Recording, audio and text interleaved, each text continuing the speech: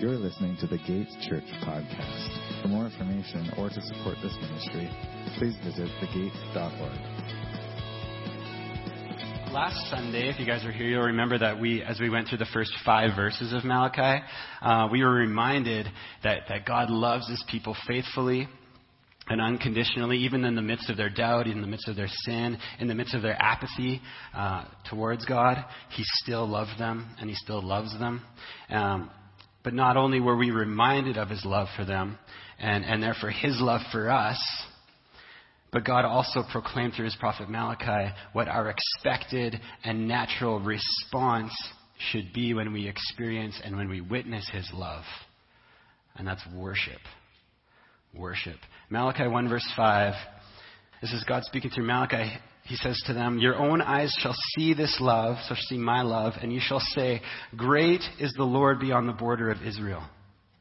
So the only natural, acceptable, and possible response to witnessing and receiving God's love is to worship and honor God. And we see that attitude displayed to us throughout the Bible. When people experience God's love, they return to Him and humbly kneel before Him and worship Him. We see that throughout the Psalms, especially. We see that in Acts. We see it in the early church and how the apostles worship. But we especially see that in Revelations 4:11, when the 24 elders they come into the presence of God, of Jesus, and they throw themselves down and they throw their earthly crowns off their head and they exclaim, "Worthy are you, our Lord and God, to receive glory and power, for you created all things, and by your will they existed and were created." So when we know the love of God, that should be our response. That should be our attitude when we come before the Lord. Pure, unadulterated, and affectionate worship. And before Jesus made a better way and a more secure way of entering into God's presence so that we could worship Him, God's people back then in the Old Testament during the time that Malachi was speaking to them, and before that, God had given them, His people, specific instructions through the law of Moses, through the Old Covenant, right? And showed them how they were to come before them, how they were to come before God and worship Him. And there are literally like hundreds of stipulations and statutes in this matter, so I'm not going to go through all of those this morning, obviously. But it does show us how impossible it is to measure up to God's holiness and to worship Him perfectly on our own merit. We can't perform the law perfectly. But in this specific passage this morning, I think Malachi's prophetic word here is most likely pertaining specifically to those 1 or 2 times a year when each household was given the opportunity to bring to the temple the first fruits of their harvest or their best animal from among their livestock. And they would bring those things to the temple, and from there the priests in God's holy temple would receive those offerings and those gifts and those animals, and they would sacrifice them and burn them at the altar accordingly as offerings to God. That was how they were to come and worship God. And according to one of my commentaries, these offerings and animal sacrifices to God were given to represent their love, their loyalty, their honor, and at times their sorrow for sin and wrongdoing. And it was also to acknowledge and thank God for His blessings, right? By giving back to God a portion, the best portion of the blessings they'd received from God. So it's acknowledging that God is the one who gave them these blessings, gave them these gifts. And so they're giving back to God and saying, "Yeah, I continually trust you, and I thank you, and I acknowledge that you're the one that did this thing." So in other words, these were more than just religious requirements that they had to do. They were created and given to them by God so that they'd be able to seek repentance, first of all, but also so that they could respond to God, so they could respond to His grace and His love for them in worship and devotion. But as we mentioned last week, their love for God had gone stale, right? They'd grown apathetic towards God's love. And as a result of that, their devotion had transformed into obligation. Their devotion had transformed into obligation. As David W. Baker states, when duty replaces devotion, however, human nature is such that it seeks minimum steps, barely enough to meet an obligation. This contrasts with a true love relationship seeking to do the maximum for the beloved. Israel, and in particular her priests, are seen here having lost their first love. So in other words, their worship to God had grown stale, just like their love. And it's this subject that Malachi addresses in the passage this morning. Malachi 1, verse 6 to 14. So this is God speaking through Malachi to the people of Israel, more specifically to the priests on behalf of the people of Israel. And he says, "A son honors his father, and a servant his master. If then I am a father, where is my honor? And if I am a master, where is my fear? Says the Lord of hosts to you, O priests who despise my name. But you say, how have we despised your name? By offering polluted food upon my altar. But you say, how have we polluted you?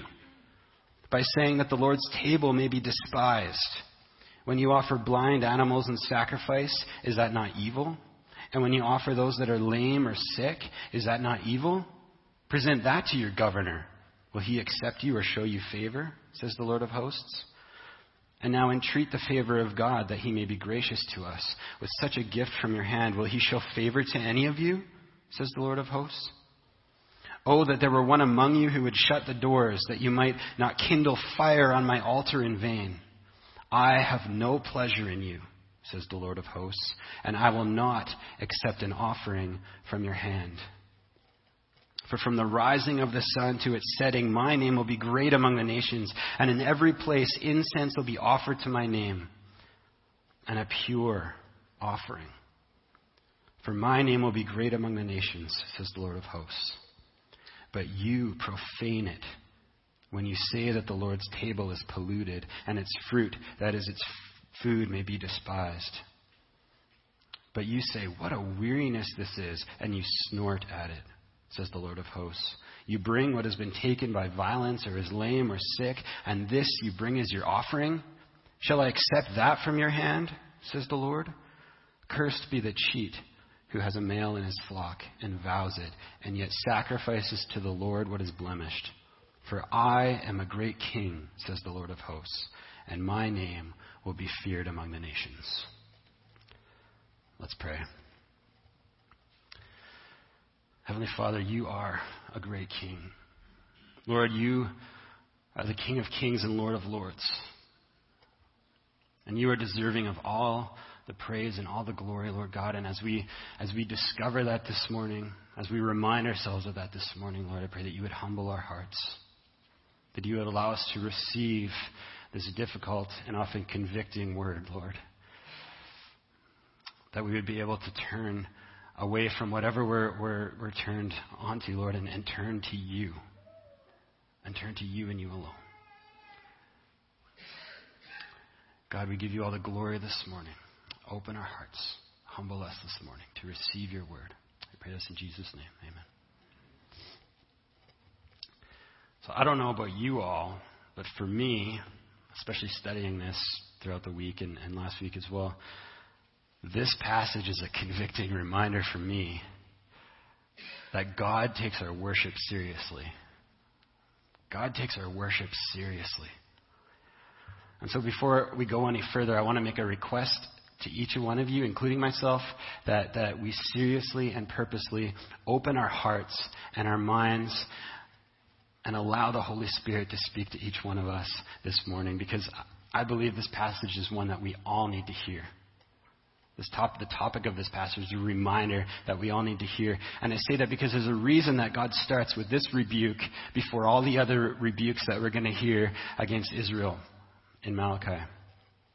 He starts with this rebuke because what and who we worship, along with our attitude of worship, it affects pretty much everything else in our lives. It affects how we treat one another. It affects our attitude toward the church. It forms our priorities. It decides how we spend our time and how we spend our money. And it definitely affects how we view ourselves. So what we worship affects everything. And since we were created to worship, more specifically, we were created to worship God, then nothing else and no one else will satisfy us. Right? It's only when our full heart, when our full soul, when our full mind and strength is set on God that we'll actually be complete, that we'll actually be who we're created to be, and God wants that for us. And so if I may be so bold in saying this, I think that this is probably one of the most important topics that we'll go through this year. Maybe not the most important sermon you'll ever hear, or the best sermon you'll ever hear. It's not about the sermon, the topic. This is one of the most important topics that we'll hear this year. How do we worship? Why do we worship? What's our attitude when we worship God? How many of us worshiped without abandon and with our full heart and with full conviction this morning during the worship set? Or when and if you gave an offering?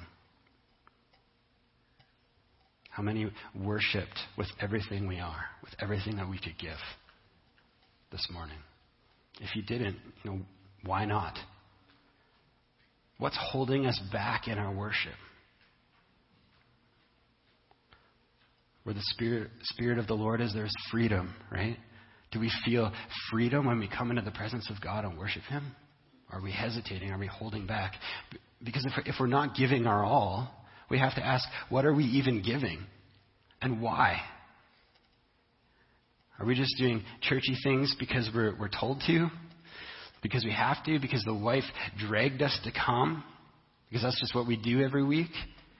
Or maybe because we think that God won't be angry with us if we do it, or on the flip side, that He'll be pleased with us as long as we just go through the motions of the worship service.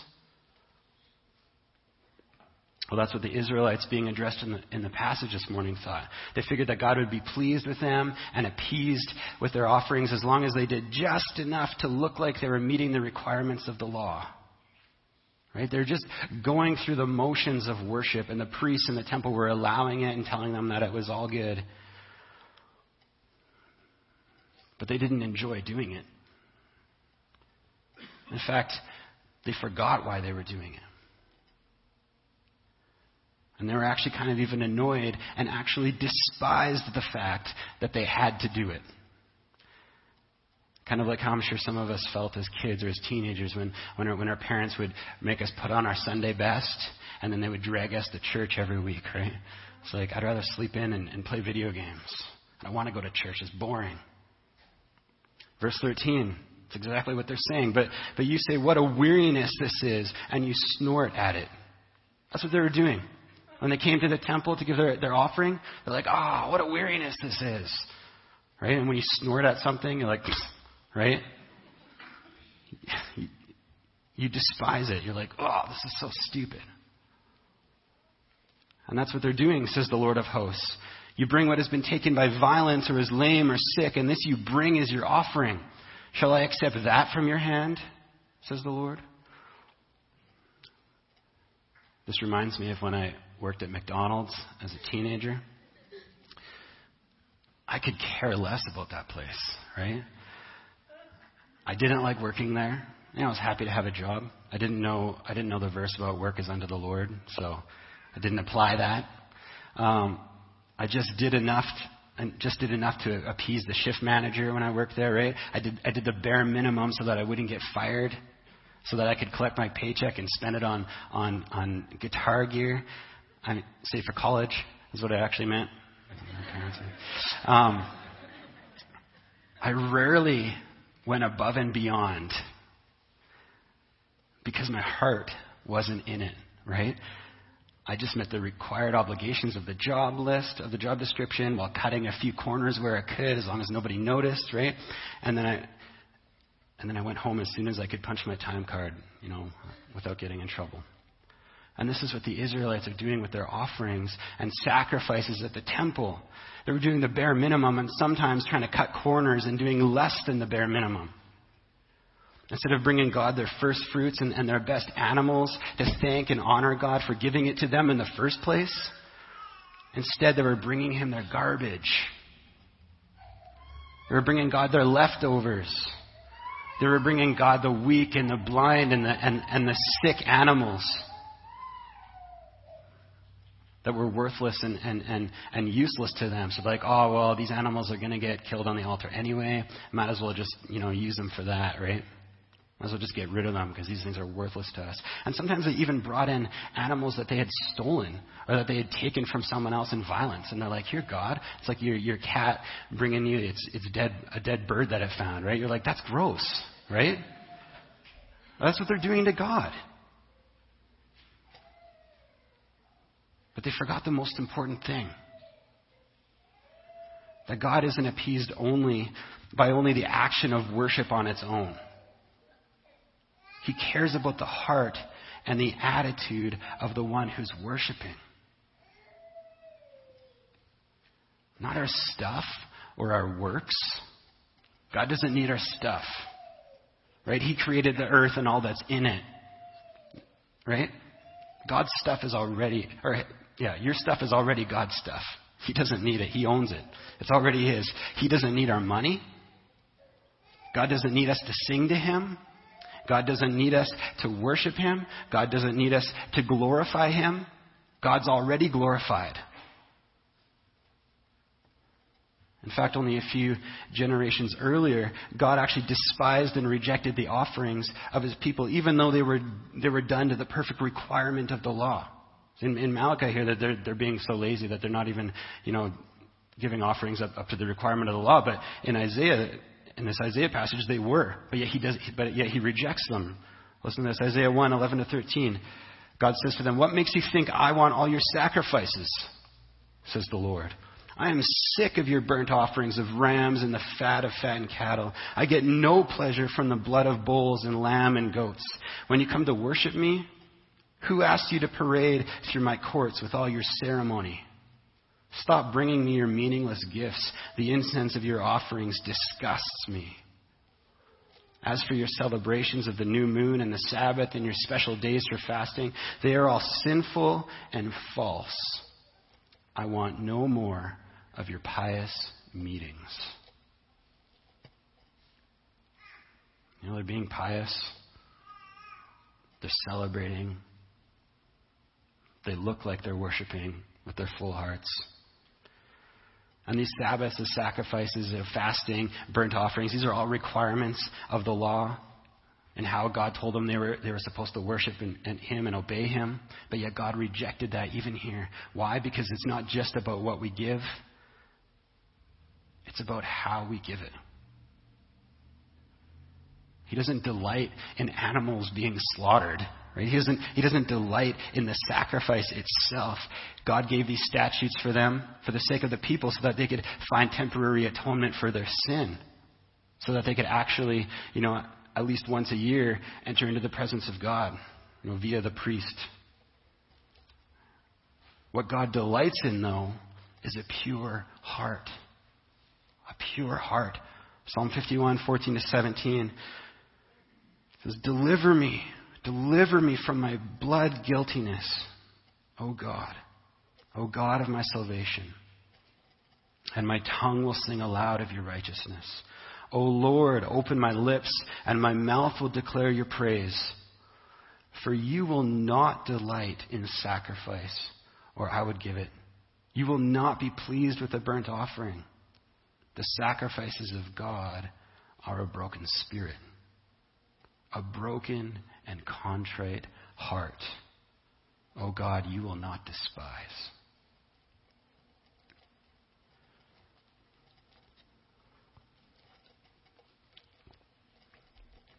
We need to understand that even the greatest thing we can give God is pittance compared to His glory. We put so much weight in the things that we give God. But those things are pittance compared to His glory. But He accepts what we give. He accepts our offerings and delights in our worship when it's given with a sincere, broken, and contrite heart. For example, even if you're the worst singer of all time, there's a few of you in here this morning. I'm just kidding. even if you're the worst singer of all time, if you sing to him with your full heart set upon him, rejoicing in his grace and mercy and what he's done for you, then God will delight in that. And he will not despise it. You know, even over and above the one who sings perfectly but doesn't have a worshipful heart, God will desire your singing. Because it's how you're worshiping. It's your attitude of worship.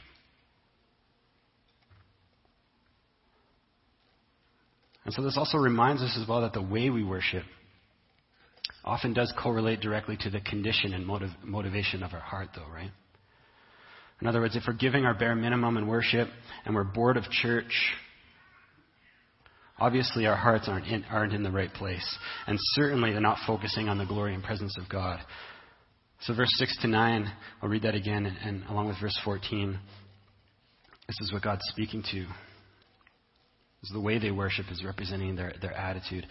He says, a son honors his father and a servant his master. If then I am a father, where is my honor? And if I am a master, where is my fear, says the Lord of hosts to you, O priests who despise my name? But you say, how have we despised your name? By offering polluted food upon my altar. But you say, how have we polluted you? By saying that the Lord's table may be despised. When you offer blind animals in sacrifice, is that not evil? And when you offer those that are lame or sick, is that not evil? Present that to your governor. Will he accept you or show you favor, says the Lord of hosts? And now entreat the favor of God, that he may be gracious to us with such a gift from your hand. Will he show favor to any of you, says the Lord of hosts? Cursed be the cheat who has a male in his flock and vows it, and yet sacrifices to the Lord what is blemished. For I am a great king, says the Lord of hosts, and my name will be feared among the nations. So think of this. If the prime minister or Wayne Gretzky or even your boss showed up at your door and was like, hey, I'm going to stay at your house for the weekend, would you serve them pizza pops for supper and breakfast? Or would you maybe the leftover casserole that's been in your fridge for about a week, would you serve them that? Right? Or would you make them sleep in the laundry room and only go down and talk to them for a couple minutes when you felt like it? Right? Some people are like, yeah, I would. But, most people, if you respected people, you wouldn't. Right? Absolutely not, you wouldn't. So God asks, if we respect those in earthly authority, why don't we respect him? If he's our perfect Father in heaven, why don't we honor him like a father with love and obedience and honor? And if he's our Lord and Master, why don't we treat him as such? That is with fear, with awe and respect and obedience.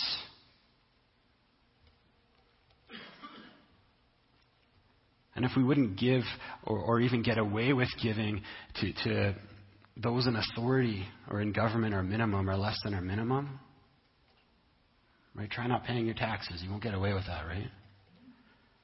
And why do we think God would be pleased or happy with our bare minimum? He deserves more than anyone else, right? But it seems we're more than willing to give to others and give to ourselves over and above him. And then we just give God what's left, if there's anything left.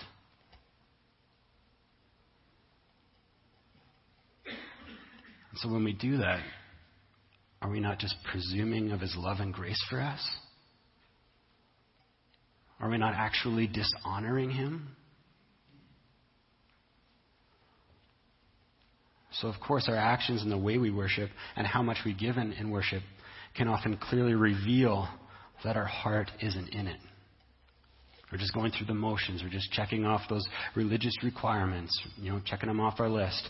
Or maybe we're doing it because we like to hear the music and we like feeling all emotional. Or maybe we're just trying to do it so that we look pious, to impress ourselves, to make ourselves feel good, or to impress others. Or maybe we're just doing it, just going through the motions to try to deceive God into making him think that we're actually worshiping him. God can't be deceived, right? He knows our hearts. He knows our hearts. So let me ask this again. When we sing during worship, are we just singing the words because that's what the service order calls for? Or are we singing without abandon because we love Jesus? Do we even look forward to coming to church or worship nights? Or do we just go begrudgingly? Or do we just make excuses to skip out? And on that end, is worshiping God even a priority for us? Or have we put other things like work or cleaning the house or video games or sports or hobbies or partying, whatever it is, have we put all these things before our desire to worship God? And I'm asking these things not to make us feel guilty. It might bring conviction, sure. I'm not asking these things to make us feel guilty, but because I think we have an opportunity this morning to examine ourselves. And I think we should definitely take advantage of that.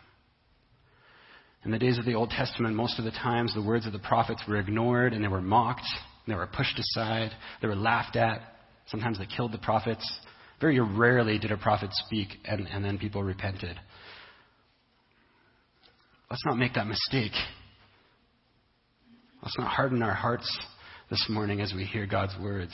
Let's not ignore the words of Malachi this morning. Let's take this seriously. Let's allow the Holy Spirit to change us. And let's seriously ask ourselves, are we giving our all? Or are we giving our leftovers?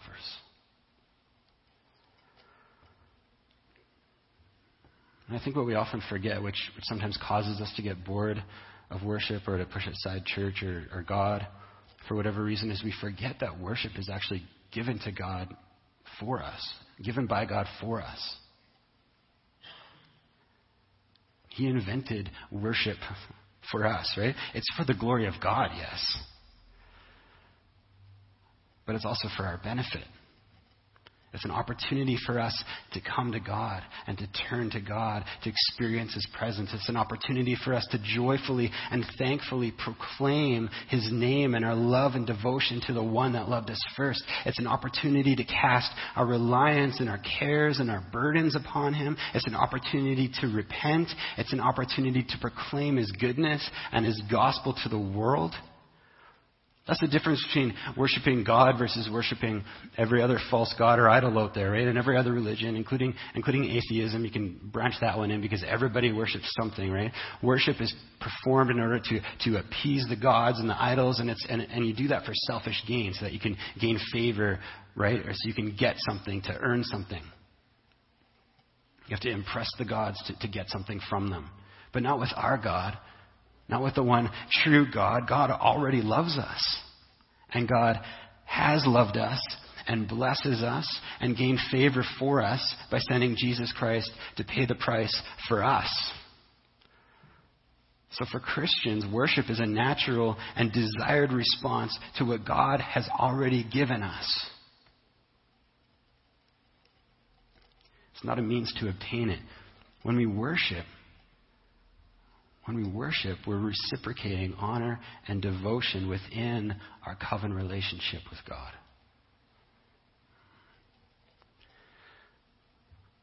But when we turn it into this religious duty or a moral obligation, like it's some stupid chore that we have to do or some boring and menial thing we need to check off our piety list, then it becomes not only worthless and a begrudging routine for us where we'll hardly want to or desire to give our best, but most importantly, it actually becomes worthless to God. Lackadaisical worship is worthless to us and to God. It's pointless. It's lukewarm, and it's disgusting. In fact, God would rather have the doors of the church be locked up than have 1,000 people stroll through here and fake worship him as a form of religious duty or moral obligation. If you don't believe me, he said it himself. Verse 10, "Oh, that there were one among you who would shut the doors, that you might not kindle fire on my altar in vain. I have no pleasure in you, says the Lord of hosts, and I will not accept an offering from your hand." I have to be honest and say that I've spent a great deal this week, pondering and praying and repenting. For many times I've sinned against God in this way. And I recognize that this is an unpopular message, which again is why chapter 1 of Malachi says this is an oracle of the word of the Lord, a burden. Oracle means burden. It's a burden of the word of the Lord through Malachi. It's not an easy message to bring forth. But it's so important. It's so important that we hear it and that we receive it. I think it would be easier for Malachi back then, and even myself for today, to be like, oh no, you know what? It's all good. God is always happy. He's always happy, and he's just good with whatever. He's so loving, and he's so laid back. You know what, you guys could burp on the altar and spend your tithe on an Xbox, and you know what? He'd love it. He'd just love it so much. He'd rejoice at its fragrance. Right? That'd be way easier for me to say that. But that's just not the case. The word of the Lord through Malachi reminds us of that here. And if you think, oh, this is just Old Testament stuff, then read the New Testament. Seriously. I hate when people say, oh, this is just Old Testament. God doesn't change. He's the same yesterday, today, and forever. If you don't read me, or if you don't believe me, then read me, believe me, same thing. Then read the Gospels. Read the Sermon on the Mount. Read Romans. Read Hebrews. Read the first couple chapters of Revelations. Read the infamous story of Ananias and Sapphira in Acts. You'll find the same theme throughout. Perfect worship to God requires a pure heart and undivided devotion.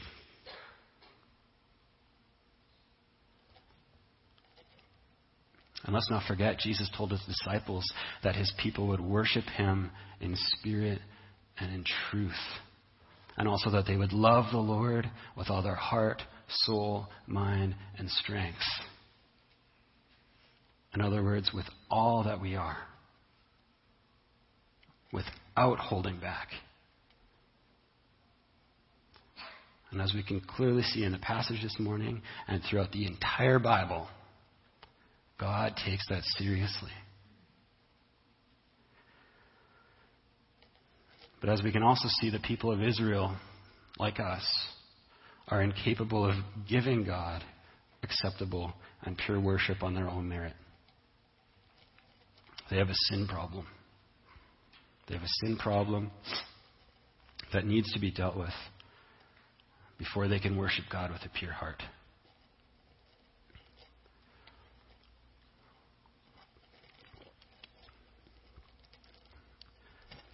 And so even as God says to Israel, even as he says to Israel, no, I will not receive your polluted offerings or your putrid worship. He also says simultaneously, but even louder, yet I, God, will make a perfect offering on your behalf. So even as God says, no, I will not receive your polluted offerings or worship, he says simultaneously and louder, yet I will make a perfect offering on your behalf. Malachi 1:11, he says, just right in the middle of this whole thing, right? He says, for from the rising of the sun to its setting, my name will be great among the nations, and in every place incense will be offered to my name, and a pure offering. It's not pure offerings, right? A pure offering. For my name will be great among the nations, says the Lord of hosts. in every place incense and a pure offering to his name. A pure and fragrant offering, so perfect, so eternal, that not only the Israelites, but all nations can bring it before God. A perfect sacrifice that will not only atone for all sin, but it will allow anyone who brings it to the altar to enter into the presence of God with a pure heart. And Hebrews 10 sums this perfect sacrifice up nicely, but I'll just read from a few verses. Hebrews 10, 1-3 and 11-14. It says, "For since the law has but a shadow of the good things to come, instead of the true form of these realities, it can never, by the same sacrifices that are continually offered every year, make perfect those who draw near. Otherwise, would they not have ceased to be offered, since the worshippers, having once been cleansed, would no longer have any consciousness of sins? But in these sacrifices, there is a reminder of sins every year. For it is impossible for the blood of bulls and goats to take away sins. And every priest stands daily at his service, offering repeatedly those same sacrifices, which can never take away sins." But when Christ had offered for all time a single sacrifice for sins, he sat down at the right hand of God, waiting from that time until his enemies should be made a footstool for his feet. For by a single offering he has perfected for all time those who are being sanctified. So if you didn't catch it, Jesus Christ is the perfect sacrifice and the pure offering given to us by God that atones for our sin once for all. Jesus Christ is that pure offering that solves our sin problem. Jesus' blood makes us acceptable to God, and therefore makes our worship acceptable to God. On this subject, Bob Coughlin writes, "Christ's work on the cross also assures us that our worship is acceptable to God. Try as hard as we can, our hearts and worship will always be tainted in God's sight. The ultimate factor of acceptable worship is faith in and union with Jesus Christ. Our spiritual sacrifices are acceptable to God through Jesus Christ. It's not the excellence of our offering that makes our worship acceptable, but the excellence of Christ." God created a way through the blood of Christ to transform our polluted and pathetic offerings into fragrant ones. Offerings that God not only receives, but delights in. So covered in the righteousness of Christ, when we believe in his name by faith, with our hearts purified and made new, we don't have to be the best to come before the throne of God, because Jesus was the best for us. So we don't have to be the best to come before the throne of God, but that doesn't mean we shouldn't still bring our best to him, according to the grace that he's given us. Since Jesus humbled himself and gave it all for us, we should be more than willing to respond by giving our all to him. Our full heart, soul, mind, and strength, everything we are. To surrender all we are and all we have, our full devotion and trust. To worship with genuine and thankful hearts, with deep affection, with awe and adoration for his name. And again, if we've become bored or tired or critical of worship, that means we've lost sight of the cross and of Jesus. That means we've lost sight of the glory of God and faith, and our faith in his unwavering and deep love for us. And so we need to return. We need to find again our first love. Because the only natural, acceptable, and possible response to witnessing and receiving God's love through Jesus Christ is to worship and honor God.